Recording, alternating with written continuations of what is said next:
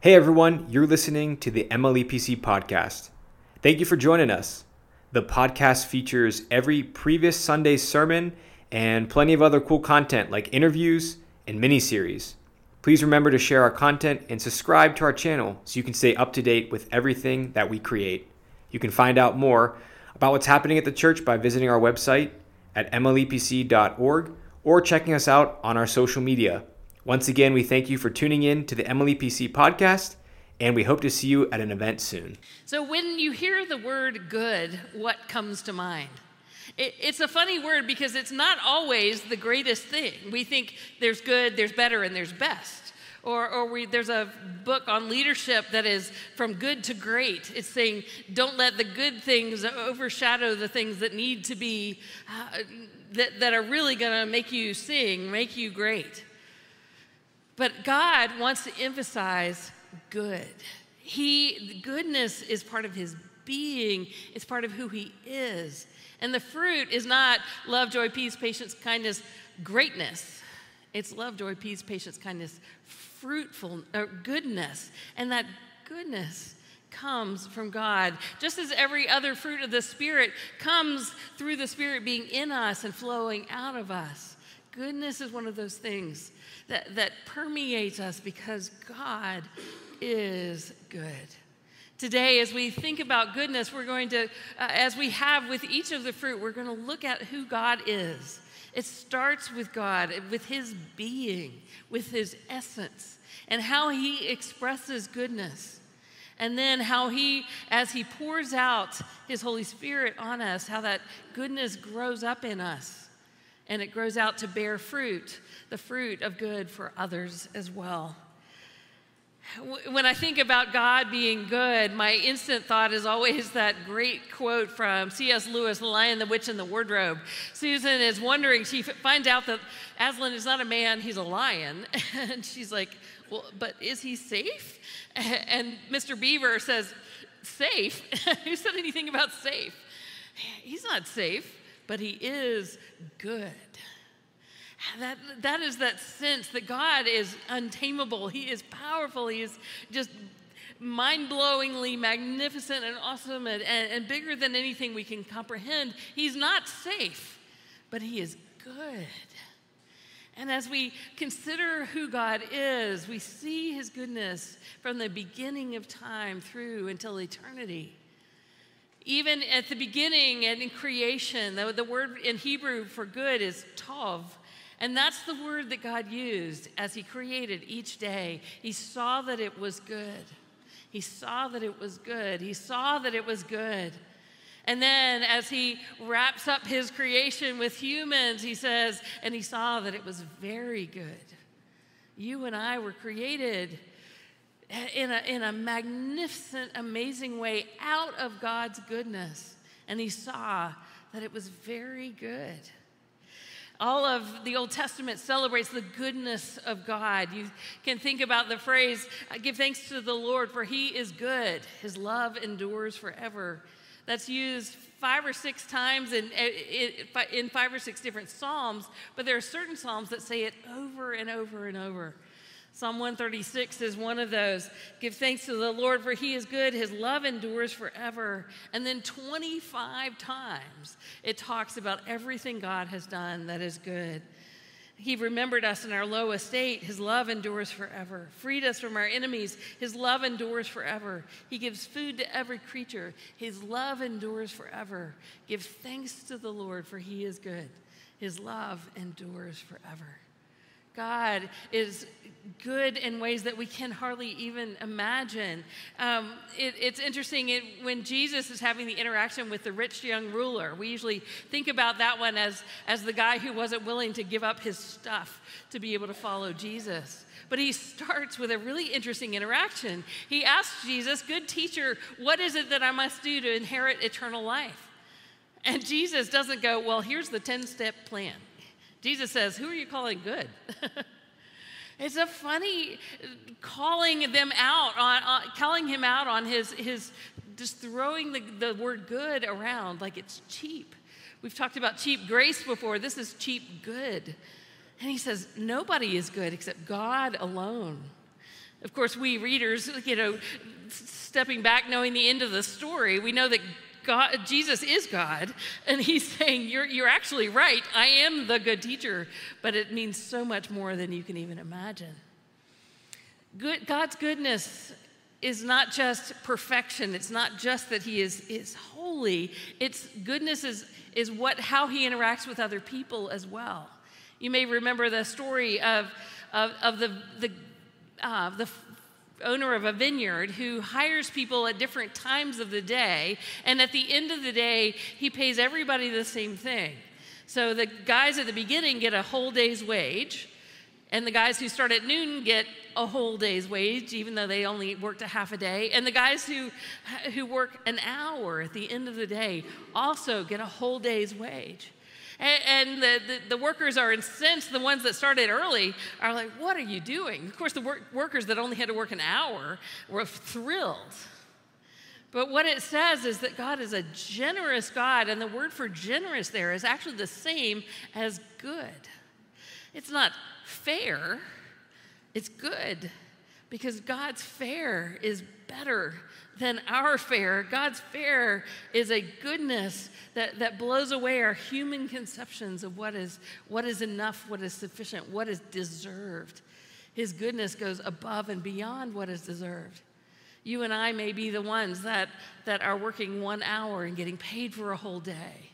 That is the goodness of God. That is a generous, overflowing goodness. As we see God demonstrating his goodness, it is also his kindness, his generosity, his love, his grace, his faithfulness. It is in him being holy, and it is in him being generous and kind. It's interesting that the goodness of God is probably one of the most attacked aspects of who God is right now. A lot of our young people and older folks the word right now is deconstructing their faith. And one of the first things that gets attacked is God is not really good. God is mean, he's capricious, he does whatever he wants to, it's not fair. And that idea gets attacked over and over again. The boundaries of God get attacked. They are seen as harsh or hateful. Isaiah 5 gives this warning: woe to them who call evil good and good evil, that put darkness for light and light for darkness. They see God as being destructive and harsh rather than good. But if we can judge the idea of God, but you have to look at the person of God. You can't just think of God up there, making whimsical decisions. It is the person of God as exhibited through Jesus Christ. Jesus Christ saw that the world was broken. He was willing to come into this world, to take on flesh, to become, in very nature, human, and to humble himself into a servant, humble himself all the way to the cross, humble himself unto death. That is the good God, not the God who came and wiped out everything. He was the God who was so good, he himself was willing to take on the sin of the world so that we might know the goodness of the Lord, not deserving it at all. It is all grace.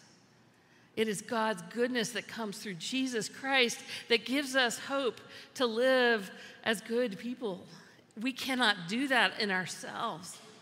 But it is through him that we are transformed, that we see who God is and how good he is to us. It is okay to struggle with the idea of God's goodness. Jesus struggled with what to do in the Garden of Gethsemane. If it is your will, let this cup pass from me, but not my will, but yours be done. Jesus, at that moment, sees the horror that he has to go through a Roman crucifixion, the most excruciating, torturous death you can imagine. And Jesus said, if there's any way, take this cup from me. And yet he chose to trust and believe that God is good, but your will be done.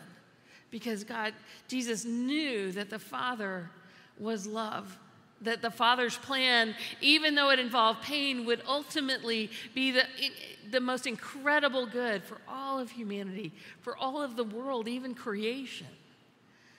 I've struggled with that myself. I told you the story one time of wrestling with that question, like literally in the Garden of Gethsemane. And I was saying, God, here's my will, but your will be done.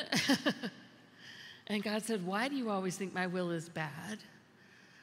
Oh, man, that cut me to the quick. It made me realize that I'm doubting God's goodness by doubting his decisions, by doubting his choices in my life. God wants to show us his goodness, and sometimes it is hard to see his goodness in a certain moment and when we're going through the midst of struggles. But when we have come through, God begins to show us where he was all along and how he can work everything together for good. We live in a broken world. There are lots of bad things that happen, but God sent his only begotten Son so that whoever believes in him will not perish, but have eternal life. That is the goodness of God. As we spend time with the gospel, as we realize that it is not our ability to clean ourselves up and to be good enough for God, that's not what gets us eternal life. It is God's goodness that gets us eternal life. It is Jesus' goodness and his righteousness and truth and sacrifice and triumph over the grave. That is what makes us good enough for God. As we spend time with the Lord, you remember in the blessing from Aaron, the Lord make his face to shine upon you. When we let his face shine upon us, that is when we begin to reflect God's light and God's goodness. Moses, when he had spent a lot of time with God on Mount Sinai, he came down to the people and he was so radiant with God's light that they asked him to put a veil over his head. That was reflecting the goodness of God, the light of God. It just oozed out of every pore. And that's what God is inviting us to do, to spend time with him, to seek his goodness and to meditate on it so that we too begin to reflect his goodness through the power of the Holy Spirit. This is the fruit of the Spirit that comes from dwelling in Jesus Christ. Luther talks about with the vine and the branches that you can't have a vine, a branch that has been cut off and is lying there and have that branch go, okay, now I'm going to really bear some fruit so I can be put into the vine. It's not how it works. A branch that is cut off and separate from God can't bear fruit on its own. It is not our fruit that makes us acceptable to God. God first grafts us in through the power of Jesus Christ, his blood shed on the cross. That is what pays the price so that we can become children of God. And it is in his power that he begins to transform us. If you think about that branch grafted into the vine as the life-giving sap comes through the vine and into the branch, that's where the fruit comes from. The goodness comes from the Holy Spirit dwelling in us and flowing through us in order to bear fruit. Luke 6 says, no good tree bears bad fruit. A good man, this is Jesus talking, a good man brings good things out of the good stored up in his heart. The mouth speaks what the heart is full of. What is your heart full of today? I was listening to one of my favorite authors talking about the culture these days, and he's like, you know what? People are more discipled by their cell phones than they are by the Bible or by church these days. Isn't that true? We are more discipled by cable news. We're more discipled by the internet than we are by the Lord. What have you allowed to fill your heart this week? Is it anger and frustration? Is it bad news? Is it all the stuff that you have to do? Is it trying to succeed or survive or be good enough for other people? Or is your heart being full of the goodness of God, of his overwhelming love for you? I love the song that the team just sang, the goodness of God. All my life you have been faithful. All my life you have been so good. It is in sitting with that and reflecting with that and in drawing from that our heart is full of God's goodness, and that goodness produces good fruit in us. It is about being good because God created us good and transformed us into goodness, that then that fruit can come out of our lives. As we think about this, as we think about the light shining upon us, when we dwell with God and His goodness, we can't help but have that reflect out. And that's when it overflows out of us. It doesn't come from us trying really, really, really hard, trying to earn our way to God. And I tell you, I do this all the time. I tell people frequently, I know grace for about 30 seconds at a time. And instantly, I start trying to earn my way to God again. Instantly, we all do it. But we as a congregation need to be reminding each other of the goodness of God, that no matter what, no matter how much you've messed up, no matter how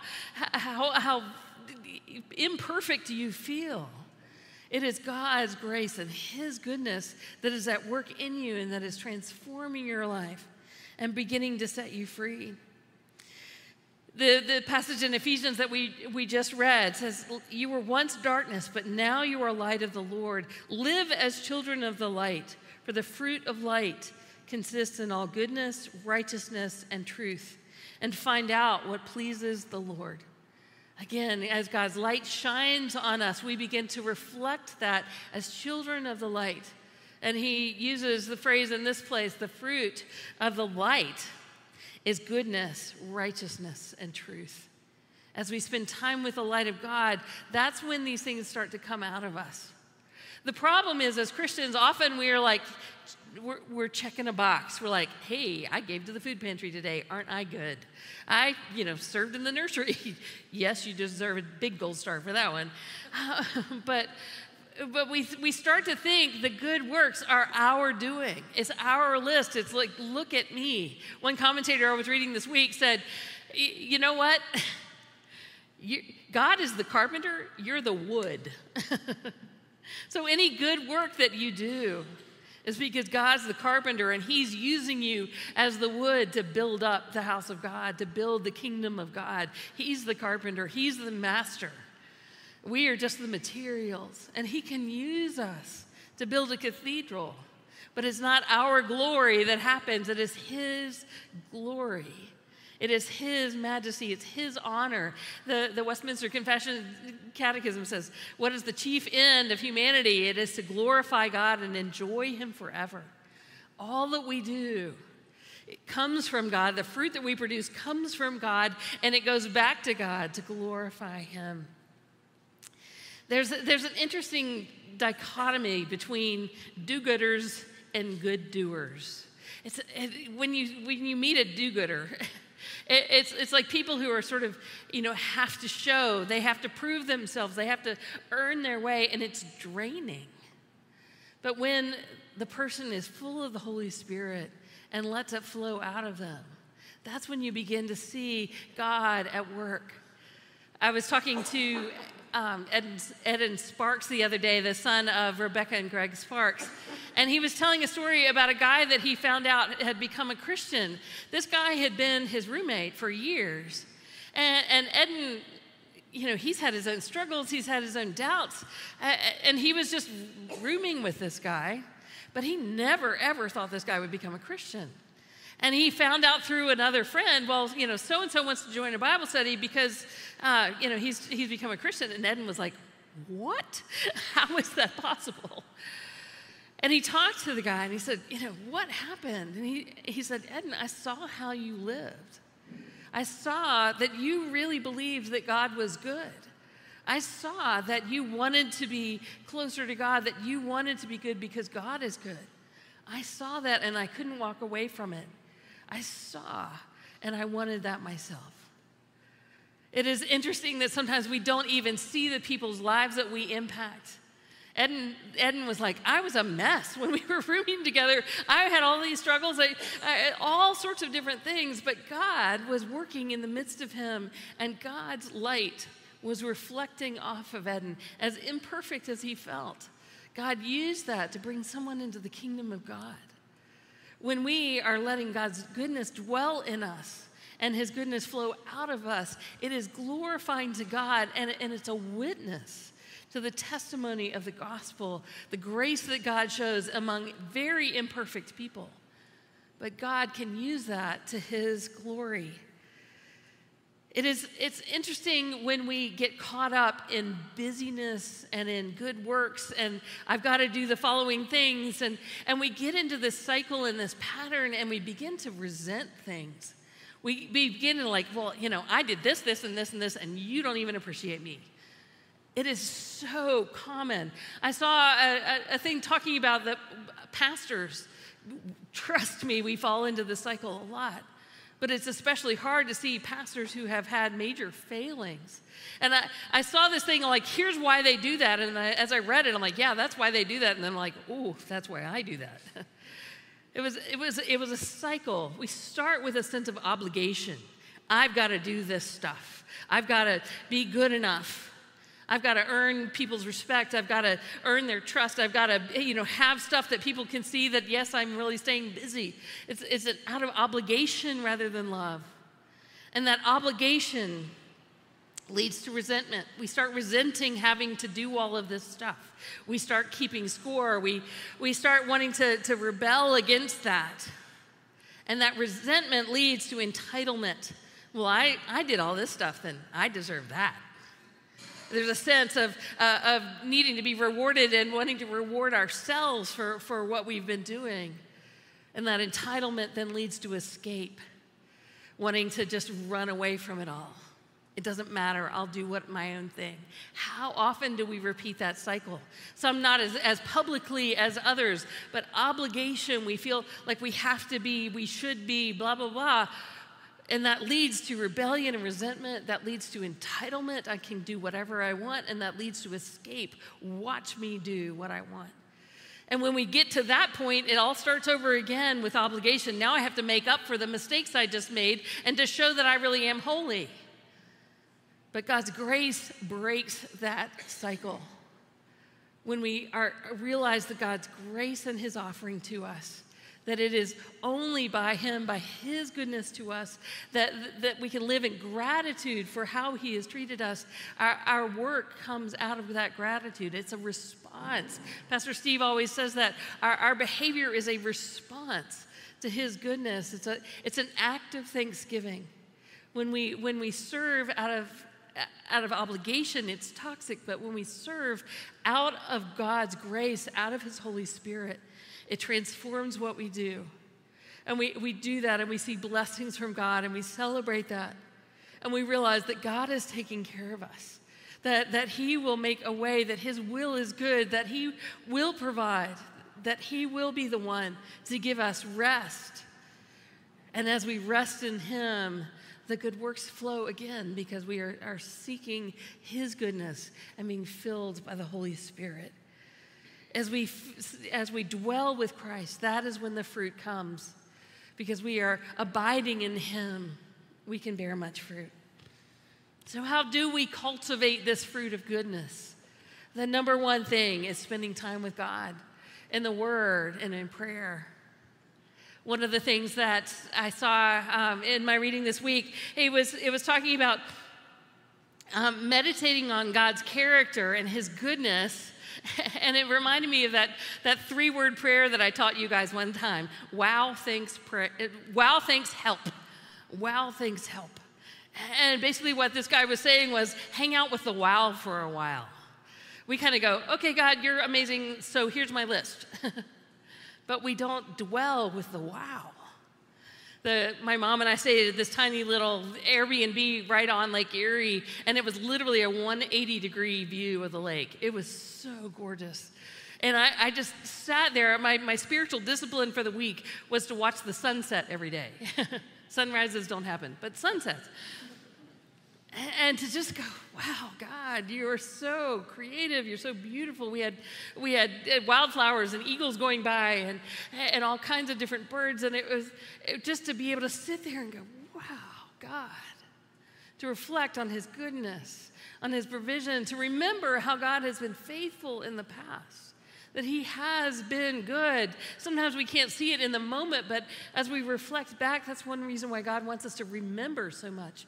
In the Old Testament, he says over and over, remember that I brought you up out of Egypt. Remember that I brought water out of a rock. Let us remember that Jesus Christ came to this earth and took on sin and death and died for us because he didn't want to have heaven without you. He loves you that much. Wow. Let's hang out with the wow and understand how good God is, and he's pouring himself out into you so that you can pour out to others. He's not asking you to pour out from an empty tank. He's asking you to fill yourself up with his goodness so that tank will never be empty, that it will always overflow. One thing we need to be doing is deflecting praise.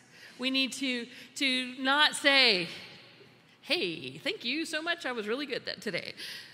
It's like God is the one that makes this possible. If I'm a good preacher, it is because God is filling me up, not because I'm good at it.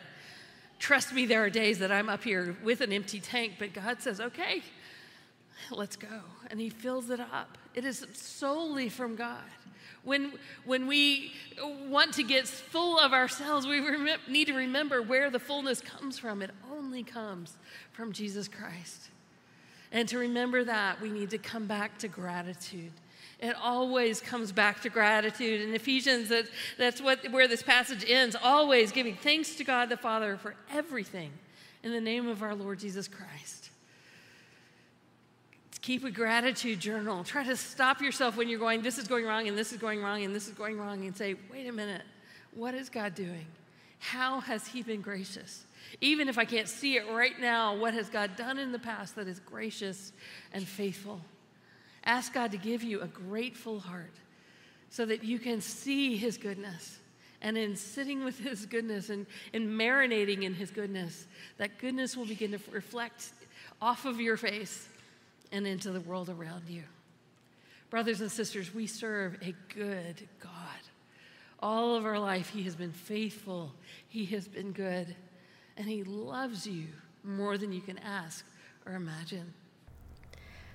Hi, this is Pastor Carolyn. Thanks so much for joining us today. If you'd like to find out more about our church, you can check out our website at mlepc.org and be sure to subscribe so you don't miss a podcast. Have a blessed day.